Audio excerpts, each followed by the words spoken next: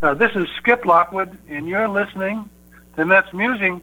I was a pitcher, a relief pitcher, a closer with the New York Mets.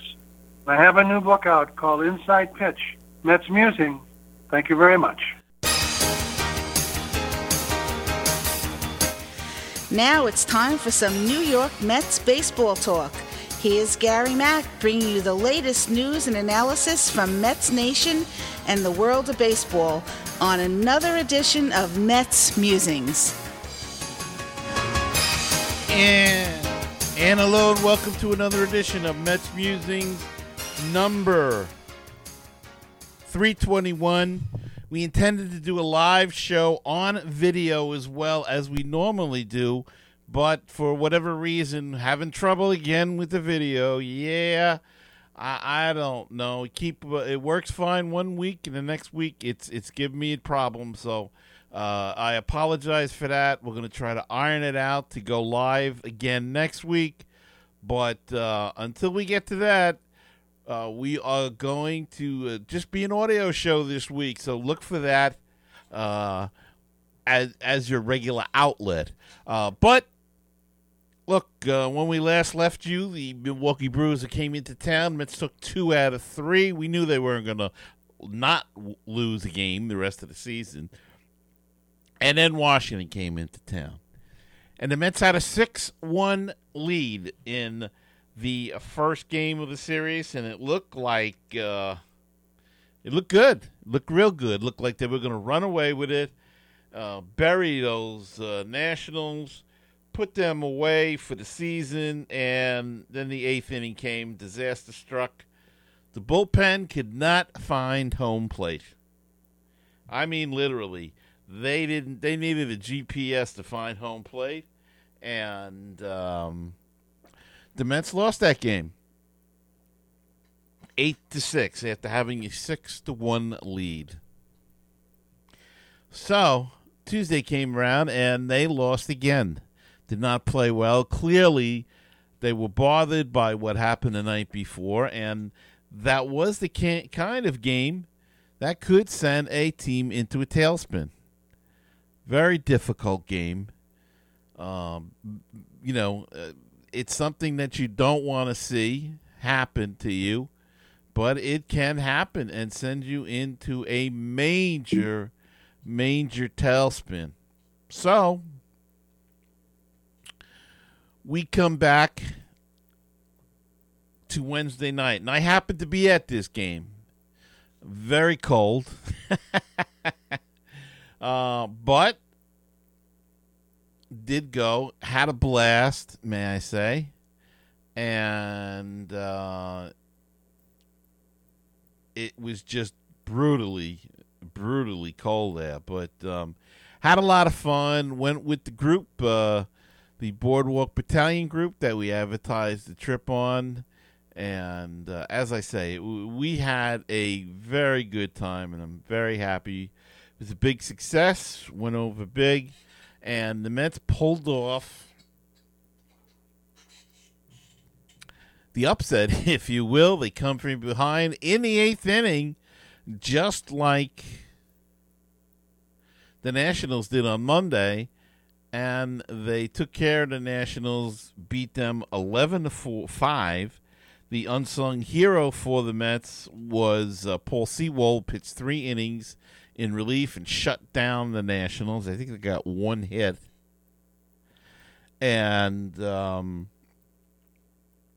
Todd Frazier with another key hit to tie the game. Juan Lagares with a key hit to put the Mets ahead by 2.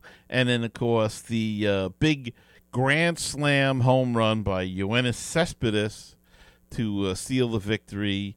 And then Seth Lugo came in the 9th, and he gave up a home run to Jordan Zimmerman. And thusly the score was 11-5. So Mets win 11-5, and they go to Atlanta happy. Not so good a start, though. Matt Harvey's pitching tonight, and Matt Harvey is pitching for a job, I believe. And I don't believe he's going to keep that job. Vargas is on his way back. He will be back very, very soon. The question is, who is pitching the worst in the rotation. And is it Wheeler? Wheeler had couple of good outings. The last one wasn't as good as the first one, but it was okay. Better than what Harvey's been putting up. Matz was awful in the first inning last night and was good for the next 3. He seemed to straighten it out. Harvey is down 3-0 already in the first inning of the Thursday night game, and quite frankly hasn't looked good at all. So where do we go? What happens? I certainly don't know. All I can tell you is that he's struggling. He doesn't look good. He looks like a lost pitcher. And they're going to have to do something to straighten him out. Or I don't know if they should send him down, send him to the bullpen. He has an option to go to the minors, but I think he has to approve. And I can't see Scott Boras allowing him to approve on a walk year. So I think they're stuck with him no matter what. So what do? Do you put him in a bullpen? Do you put him on a DL and send him to a rehab assignment and hope he gets it straightened out? Very curious, very difficult situation. What do you do with Matz then? Matz has looked a little bit better than Harvey, but not much. So do you take Matz? I don't know. I don't know. But they got to get it straightened out. They got to get the rotation straightened out because they can't keep falling behind in these games and have to battle back. And they have to get more than 5 innings out of these pitchers. They're going to burn out the bullpen. So, interesting, last week the optimism was very high, and this week we're still optimistic. It's still a good year going. But there are some things that really were exposed this past week that need to be worked on, and hopefully they will. They need a catcher, I think. They have to trade. I do not like the combination of Lobaton and Naito. Lobaton doesn't hit, and Naito is clearly over his head, and that's a big jump coming from Double-A to the Major League. So I can understand why he is having a bit of a struggle. He's playing well defensively, but it's the offense. And look, Bruce isn't hitting now. Cespedes is starting to warm up a little bit. But they got to get these guys hot. And, it's 2 outs at the bottom of the lineup between the pitcher and the catcher right now. So we'll see. They are investigating different possibilities. Where that leads, who knows? They may not do anything until the trading deadline. So it looks like we'll have to wait and see. The other thing, Jose Reyes. Jose Reyes is 0 for 18. He looks really bad at the plate. In fact, he looks like it's possibly finished. You hate to say anything like that, but it may be time to hang it up. Mickey Callaway said he wants to get him more playing time. He's going to try to work him in to try to get him started. I don't know if you can get him started. I don't know whether there's anything left in the tank.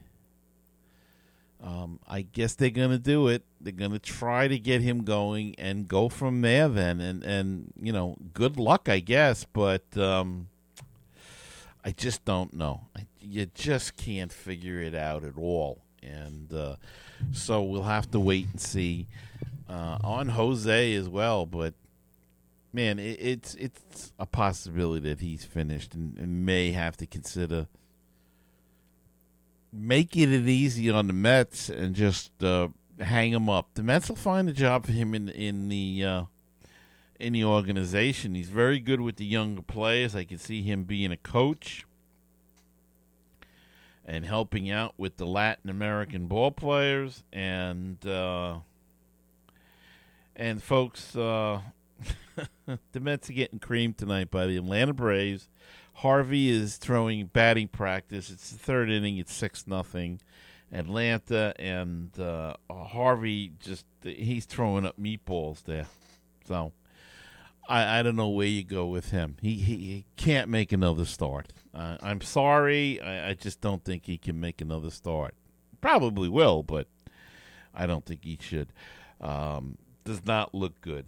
All right, let's take a break and come back. There's an interview I did 2 days ago with the Curtis Gill of the Atlanta Baseball Talk. He is the co-host of that podcast, and he's going to inform us about the Braves. We're watching them now, probably, but here's Curtis, and he'll be on right after these messages.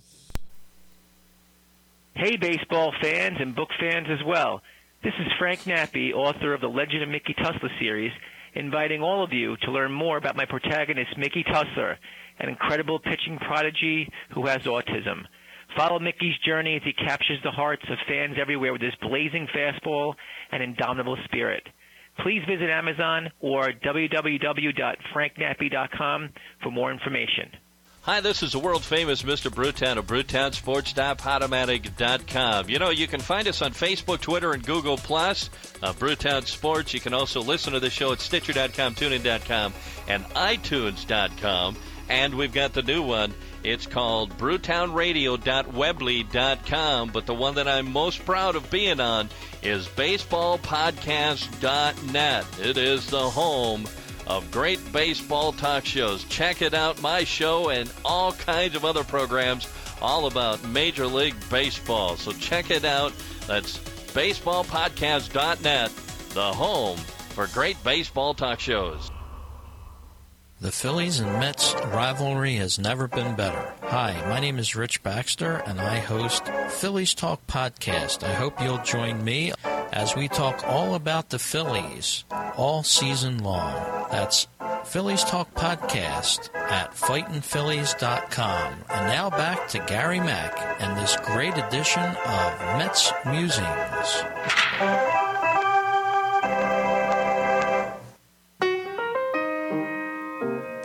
516-619-6341. That is the comment voicemail hotline if you'd like to be a part of the show, and drop us a line, leave us a comment or a voicemail, question, anything at all. Call that number, 516-619-6341, or go to MetsMusings.com and click on that widget in the middle of the screen, and that's a speak pipe, and you can leave a voicemail right through your computer through your computer's microphone. Or if you prefer to do things the old-fashioned way, send us an email at metsmusings@gmail.com. The Facebook page is facebook.com/groups/MetsMusings, and the Twitter handle is at MetsMusings1. And if you'd like to help out the show, check out our Patreon page. Check out the campaign at patreon.com/MetsMusings.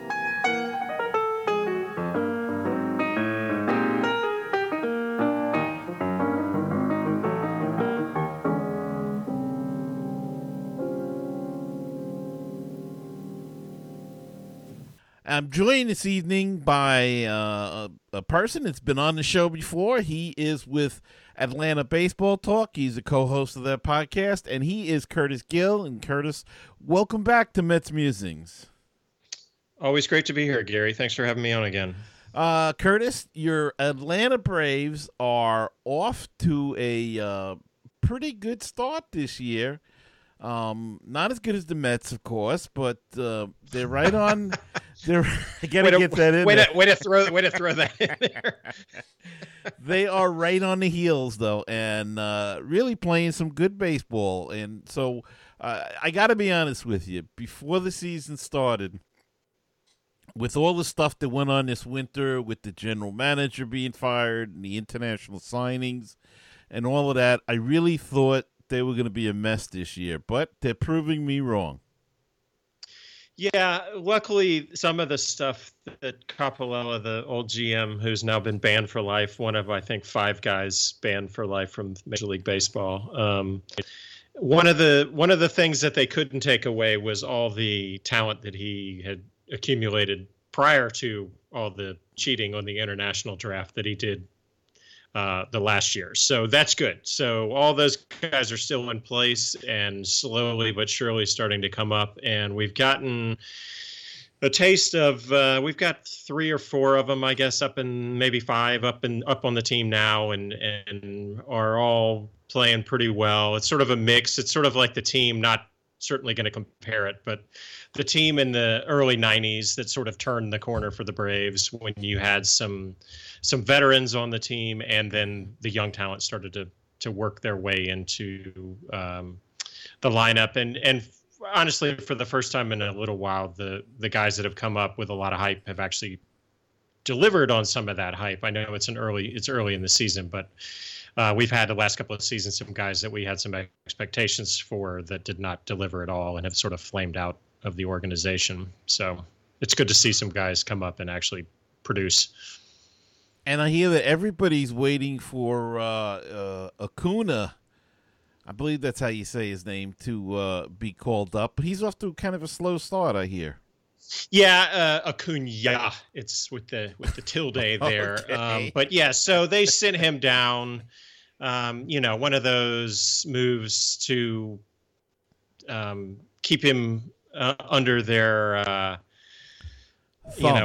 control for an extra year. So they sent it. I mean, he killed it this spring, and it was no surprise in Atlanta. And I was sort of shocked that people in baseball were shocked that it happened because, frankly, every team does it. It doesn't matter if you're the Yankees or the Cubs or the Dodgers. Mm-hmm. If you've got a guy who's this talented and you can keep him under your control by sending him down for the first month of the season, you're going to do it. So, but yeah, then he went down to Gwinnett, which is the AAA team for Atlanta, and has not hit very well at all. He's starting to heat up a little. It's sort of a joke now because it's almost like they're using it as an excuse not to bring him up, that he's not hitting, as if, batting 400 in spring training or whatever he did wasn't good enough.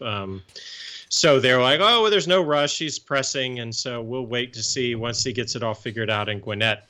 But he's already hit a home run and a double, I think, tonight, and is sort of slowly getting it all back. They also, with the International League, I'm assuming the Mets have a team in the International League too. They had the Braves played a game that was like the Legends game where they played against all the young all-stars from all their farm system. And then they didn't play again. The minor league players didn't play again for like 9 days. So as hot as he was, it was sort of a cooling off period, which he probably didn't need. Yeah, and that happens to young hitters. It's so difficult, and as you say, the 9 days off can really screw up everything, especially at that age. You're a kid, and there's other things out there in life.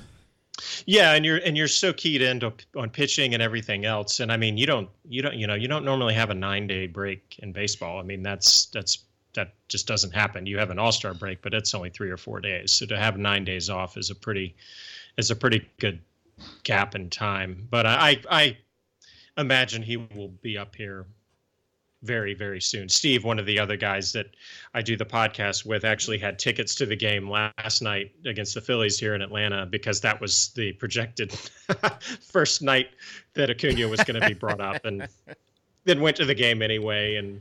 But he was not there, needless to say. And I must tell everybody that we are recording this a couple of days earlier, so we may be talking Phillies and Nationals because of schedules. And so we are recording on Tuesday, and this will air on Thursday. But I'm checking out the stats, and I see that Dansby Swanson, who number one draft pick, draft pick, a couple of years ago, he's off to a pretty good start this year after struggling last year a little bit. Yeah, and he was terrible. I mean, the exact opposite of Acuna this spring was Dansby Swanson. Just awful. And all the sort of the bad habits that he had, swinging at bad pitches. He's always had a problem with pitches on the outside of the plate, and seemingly made an adjustment some at the end of last year, but really sort of fell back into the same habits this spring. And so, it's one of those things where you start to wonder, maybe the guy is just never going to be able to put it together. He started off great his rookie year when he got brought up. And then the book got out on where to pitch him, and he really struggled last year, really struggled to the point where they sent him down to Gwinnett at one point. So he obviously, the shortstop is a vital position anyway, but being a former number 1 draft pick, he came over from Arizona in a trade. So they needed him to produce, and he's producing now on a level that I don't think even in their wildest dreams they could have imagined he was going to do.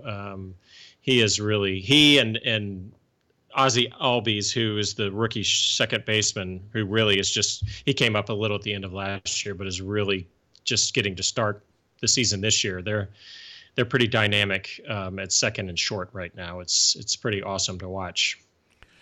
So you got those two guys up the middle, and of course, one of the guys I like to watch, even though I hate his guts. Well, I don't really hate him, but Freeman at first, he is he's some player. He's a good player, good solid hitter, and I see he's back at first. And I guess the experiment at third base was because Matt Adams was there. Now he's gone. So but Freeman is he's just a machine. Yeah, and I'm sure that for Mets fans, he's sort of the new Chipper Jones, because I think he kills you guys, but he kills everybody. Freeman. Honestly, I know that I'm obviously biased, but just legitimately, he is one of the top 5, 6, 7 batters in Major League Baseball right now. The problem that we've had with Freeman is that he ends up getting hurt every year. Seems to, and sometimes it's fluky stuff. One time he was running the bases and a ball was thrown and hit right off the end of his thumb. Weird stuff like that. So he's missed some time, but him healthy in the lineup. It's just right now the top of the Braves lineup. Ender Inciarte is the leadoff guy, who's great. He's sort of gotten off to a slow start, but that's sort of his MO, is that he starts slow. But the way that the top of the lineup is swinging the bat right now, and I think that's the biggest surprise, is the offense of the Braves. Going into the year, I think it seemed like there was a lot of holes at a lot of different positions. You didn't really know what you were going to get with the catchers, because we got 2 really old catchers who played great last year, but you just don't know coming back an extra year what you're going to have. Third base was a question mark. Left field was a question mark. Markakis and Wright is old, so you don't really know what you're going to get out of him. And then Dansby was coming back from a bad season. Ozzie's a rookie. So, we were really sort of concerned about what the offense was going to do, and it's just exploded. I mean, it's been amazing. You figure it's going to catch up to them at some point, but it's sort of fun watching it right now.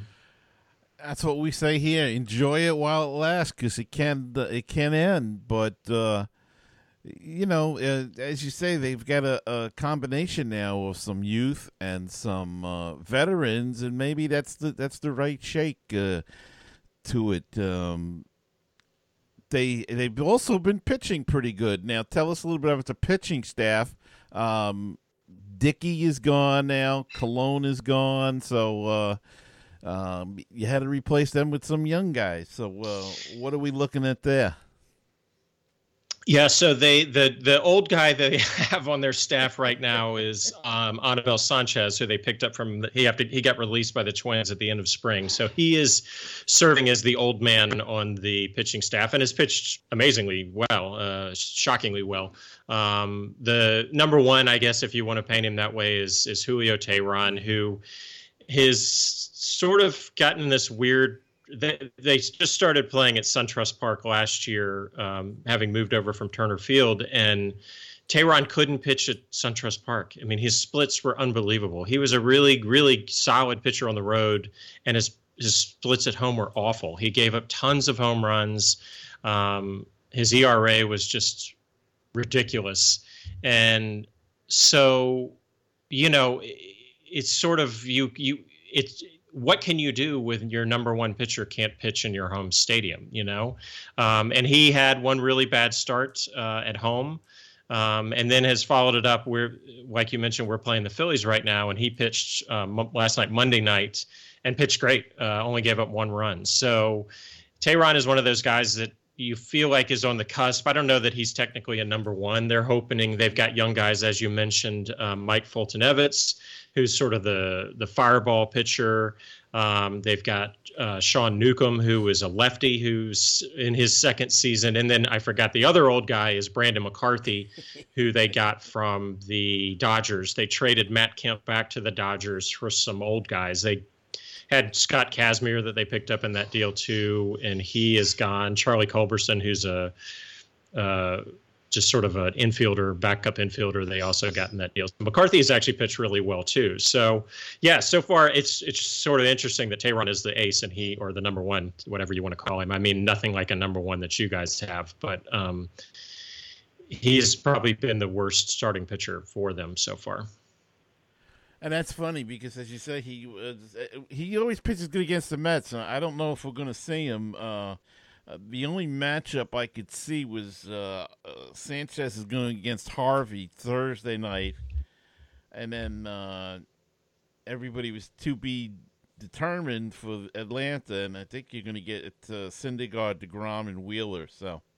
Let me see. I thought I saw what ESPN had him listed. Let me see what I've got. So I've got that they have Sanchez, Harvey, as you mentioned, and then Sean Newcomb, who's the young lefty against Syndergaard, Teheran at home against DeGrom, and then Fulte on Sunday. And I have a TBD from the Mets on that one. So I don't know who is it, Gesselman or whoever goes after DeGrom.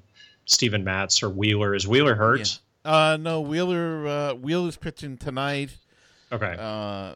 Or he was pitching tonight and Matz is pitching tomorrow. So my guess would be, and DeGrom pitched last night. So if all holds true, it'll be Wheeler in Sunday's game. So. And so this is like the first time, not to throw questions back at you, but I think I read that like with your pitching staff, this is like the first time they've really had all the guys that were projected to be this great pitching staff pitched together, yes. Right? Isn't this the first time? Yeah, this season, yes, without a doubt. It's the first, because Wheeler started, he was sent to the minors, but Jason Vargas, who they picked up in the offseason, he got hit with a line drive in spring training in his non-pitching hand and got some sort of fracture.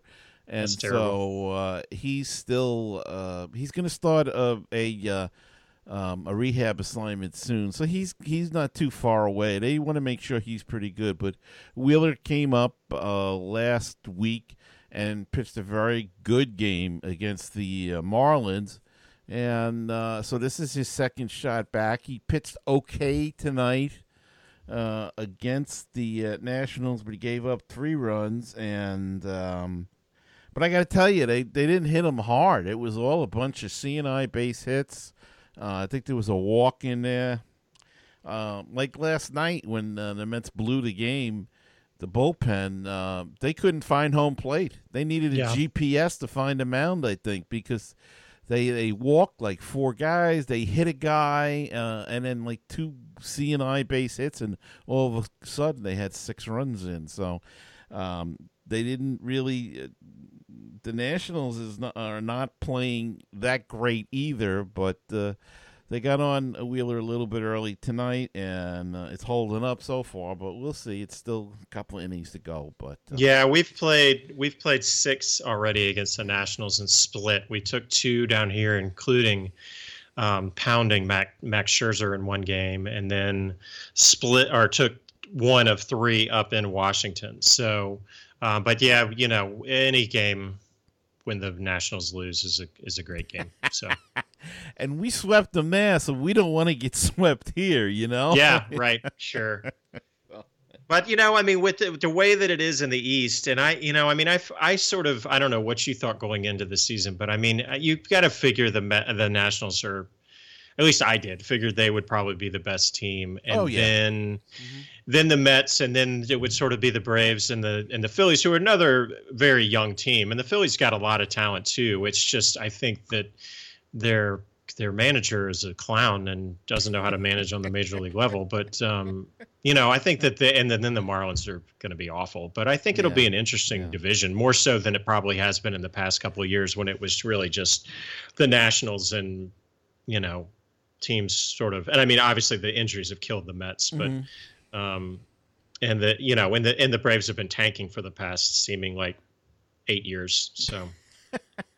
Well, no, I do agree. I thought, though, like I said before, I have to admit, I really thought with all the upheaval that the Braves had, I thought that was going to really affect them this year, and they've shaken it off, and they're not showing any ill effects of it. So that's kind of a good thing. I mean, it's good for baseball down there in the South because, certainly, as you say, the Marlins aren't going to show any, bring in any people to baseball, but a good Braves team can do that. Yeah, and I mean, I think that, the Braves were terrible forever. You've been a baseball fan long enough to know how bad the Braves were basically through the 70s and 80s. The worst team in baseball. And so really once the 90s got going, they were up there with the Yankees. And so it's tough as a Braves fan, although we sort of understood what it was they were doing. But I mean, you had a team that won 92, 93 games and had a bunch of guys who were in their early to mid 20s, and they decided to get rid of all of them and start to rebuild the team. And that was a team that had lots of flaws. I mean, there's no doubt about it. The pitching wasn't great, and you had guys. It was, the team with Hayward and with the Upton brothers and Dan Uggla and those teams. And they hit lots of home runs and they struck out a lot. And when Coppolella came in here, that's not the type of team that he wanted. He wanted a team that, had an high OBP and didn't strike out a lot, maybe didn't have as much power.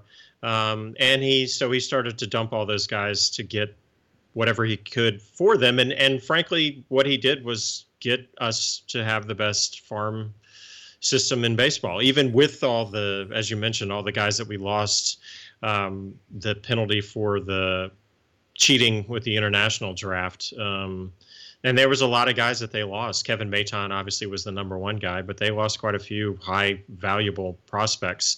But they've got so much talent, especially on the pitching side, which is great because, some of the position players are sort of figuring it out. And we've got a third baseman down in the farm. They've got a couple of catching prospects that are down in the farm. They have Acuna, obviously, who's going to come up and play left before too long. And they've got another outfielder, Kristen Pache, who's a couple of years off. But there's a lot of really good players that are going to be coming up through the system in the next few years. Well, and when Atlanta got that hot, when they became good in the 90s, it was essentially pitching, and then they added around that. So it seems like they're on that track again. Yeah, I think that they've sort of called that the Braves way down here, which sort of makes me roll my eyes because the Braves way, while it won a bunch of divisions, it only won one World Series, right? So, and frankly, as great, as brilliant, I guess, as Hall of Fame caliber as Glavine and Maddox were, they were sort of average in the postseason. Smoltz was really the guy that was the dominant postseason pitcher. And he was always hurt because, the fireballers tend to get hurt a lot more. Their elbows and shoulders tend to blow out a lot more because they're throwing it so hard. And Maddox and Glavine made their careers just sort of picking at the outside of the plate and getting calls that weren't strikes, I mean, they got those calls that were 2 or 3 inches outside of the plate. And when you got to the playoffs, they got squeezed. Or they didn't get those calls, I guess I should say. And then when you're throwing a 90-mile-an-hour fastball and it's got to be over the plate because your breaking ball's not getting over, then it's infinitely more hittable. So, Well, though Glavin was the MVP in the '95 series, so. He was. I was at that game, and he was brilliant. There's no doubt about it. One hitter. I mean, there's probably not too many one hitters in World Series clinching games, and he was amazing. And he was you unfortunately didn't get the best Tom Glavine when you had him on the Mets, but yeah, as a young pitcher, he was great. But we had other guys like Steve Avery and guys like that who, unfortunately their careers were cut short because of arm issues. But I'll always think that the Braves should have more than the one World Series. They should at least have two. They should have at least beaten the Yankees in '96 when they were up 2-0 coming back to Atlanta and blew that series. That's one that I will be rolling over in my grave about. Yes, I don't know what happened there, Curtis, but yes, neither do I.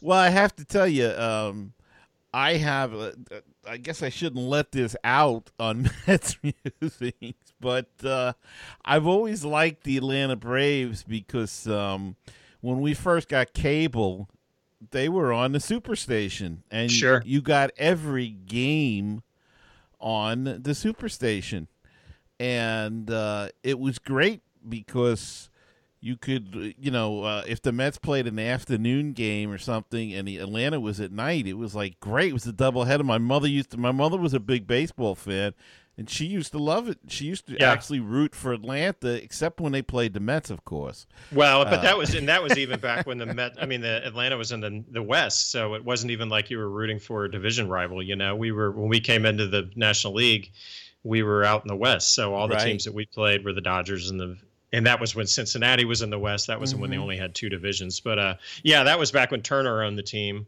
which there are people that are very still nostalgic, obviously, for Ted Turner. They were hoping that he would actually buy the team back at some point, and he's made it very clear that that's not in his checkbook. So not anymore. Not anymore. With these prices that are going. It's crazy. Look what they're doing in Miami. I mean, they spent all that money, and now they really can't afford it. I think. I don't know. It just seems that way. We're dumping all the contracts and whatever. So, my fear with baseball, like a lot of other sports, unfortunately, we're now going through a rebuild with the Hawks, as if anybody has ever talked about the Atlanta Hawks on any podcast anywhere. But that what's happening now and the current iteration of professional sports is, other than maybe football, because you can't really turn around NFL teams like that, but that that you're basically having, unless you're like 3 or 4 teams, that you're having like a 3-year window, and then you're tanking, and then you're trying to rebuild, and then you're going back to it. I mean, look at the Royals. The Royals were terrible forever. They accumulated all those draft picks. They obviously got to the pinnacle. They won a World Series, and now they're back to where, all those guys that they bought up through the system, they decided that they couldn't afford any of those guys anymore, even though the guy that owns the Royals is a billionaire. He can afford whatever he wants. But he refused to sign all those guys once they needed big contracts. And now the Royals have to start all over again. And the Royals fans have to sit through that all over again. And I'm worried because here in Atlanta, we have, the vacant entity that owns the team, Liberty Media, which is not even based in Atlanta. It's based out in Denver, Colorado.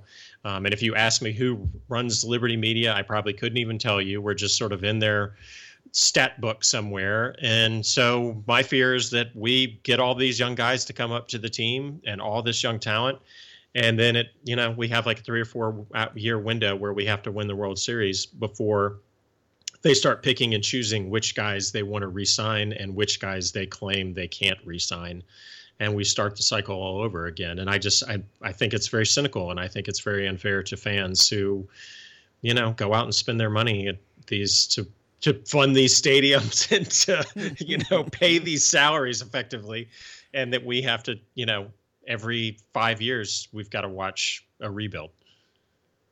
Well, unless you can constantly replenish your farm system and keep the talent coming that way, but that becomes hard also when you're winning because you're drafting lower and you're not doing it. So then you've got to trade well and hope you can do that. But how is the new ballpark? I remember I think it was you and I were talking, and you weren't real happy with it because you would have had to travel further.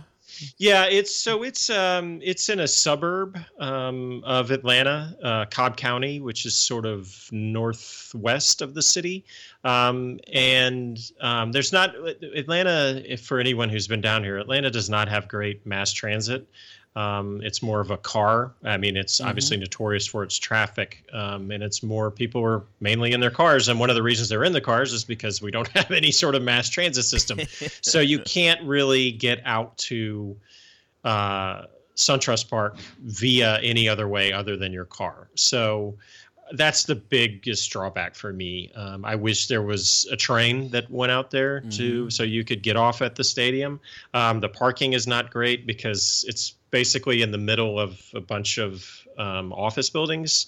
And so you have to sort of park at these various office buildings located all over the place. And so inevitably you got to walk a far way. The stadium is great. I mean, it's a brand new stadium. It's very nice, but it's just, I wish it was downtown. I wish they had set up a complex like a lot of other cities have, because the new Georgia Dome or the Mercedes Dome is right next to Phillips Arena, where the Hawks play and the Falcons play, obviously. And there's a gulch down there where they could have put SunTrust Park, but they got a big deal from Cobb County. So, let the Cobb County taxpayers pay for it instead of the city of Atlanta taxpayers. So, but it's a great park. I would encourage, if you've got fans that like to come and visit visitor parks. It's a beautiful park. It's a great place, and they've got this area called the Battery all around it, which is restaurants. There's a hotel out there. There's a concert venue. There's all sorts of cool stuff that's out there right around it. So you can come and you can stay right there. I mean, if you came and saw a weekend series or something like that, you can come and do it. You don't really have to leave the area, but if you don't live in that area, it's not super convenient. Now, as you say, there isn't at the area there. They're really building it up to support this whole thing. Do they have any future plans to run mass transportation out there? Building a train line, bus service, anything like that? Yeah. So they've got Cobb County has its own transit system. The Cobb County Transit System, I guess, is in essence what it's called, and the transit system in Atlanta is called MARTA.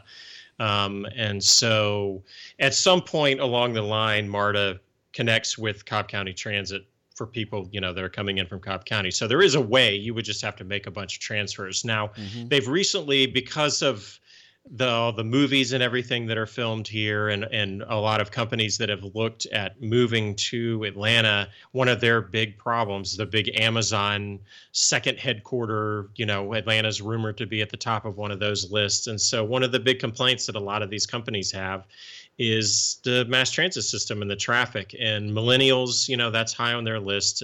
That's the people that are working for these companies, they want to live in town. They don't want cars. They want bikes, and they want mass transit. So Atlanta, to their credit, it's just, unfortunately, it's about 20 years too late since when they should have been doing this. But yeah, so they are talking about putting something into place. It's obviously going to have to take a while, and to build something like that up. However old the transit system in New York is, 120 years or something like that. So, and if you've been to D.C., the MARTA system started at the same time as the Metro did in D.C., and the Metro in D.C. is amazing. And so it's just unfortunate they didn't follow the same path. But yeah, it is in the plans. It's just, it grows more expensive by the day. And so we'll see if they have the wherewithal. And they're sort of a split between the city of Atlanta and the broader state of Georgia. There's a lot of animosity between those two entities. So sometimes things that only directly benefit Atlanta, the rest of the state and the state leadership is not so anxious to make it happen. Well, the other big question that we would have, I'm sure the Mets would want to know this. What is the weather like then? It's weird. It's been insanely cold for Atlanta for April. It was, and I know that being in New York, you guys wouldn't have much sympathy. But when it's 50 degrees like it was yesterday, 40, it was 30 something degrees yesterday morning on April 16th. That's pretty uncommon, shall we say, in Atlanta. And actually is warmed up today, but so it's actually a really nice day today. But yeah, it's just weird. It's been all this weather that's been hitting everybody else. It's been hitting Atlanta too. We've gotten more snow than we've had in the past. It's been a lot colder than it has in the past. It's rained a lot, so it's not been the greatest. My sons play baseball, Little League baseball, and their schedules are so backed up because of all the rainouts and frankly the cold outs that they had. I mean, when you're 10 years old, and frankly when you're a 10-year-old parent, you really don't want to be sitting out when it's 30 degrees outside watching a baseball game. So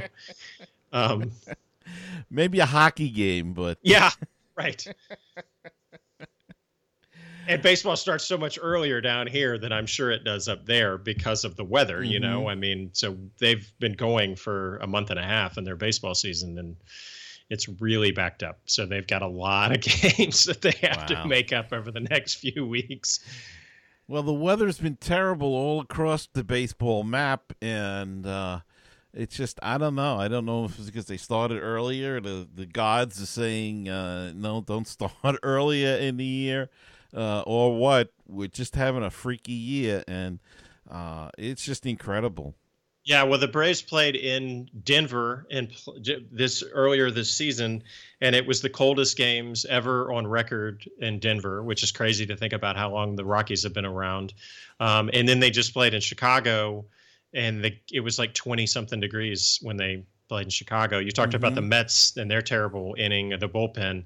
The Braves, that game when it was 27 degrees, gave up 9 runs on 3 hits. They hit 2 batters. They walked a bunch of guys.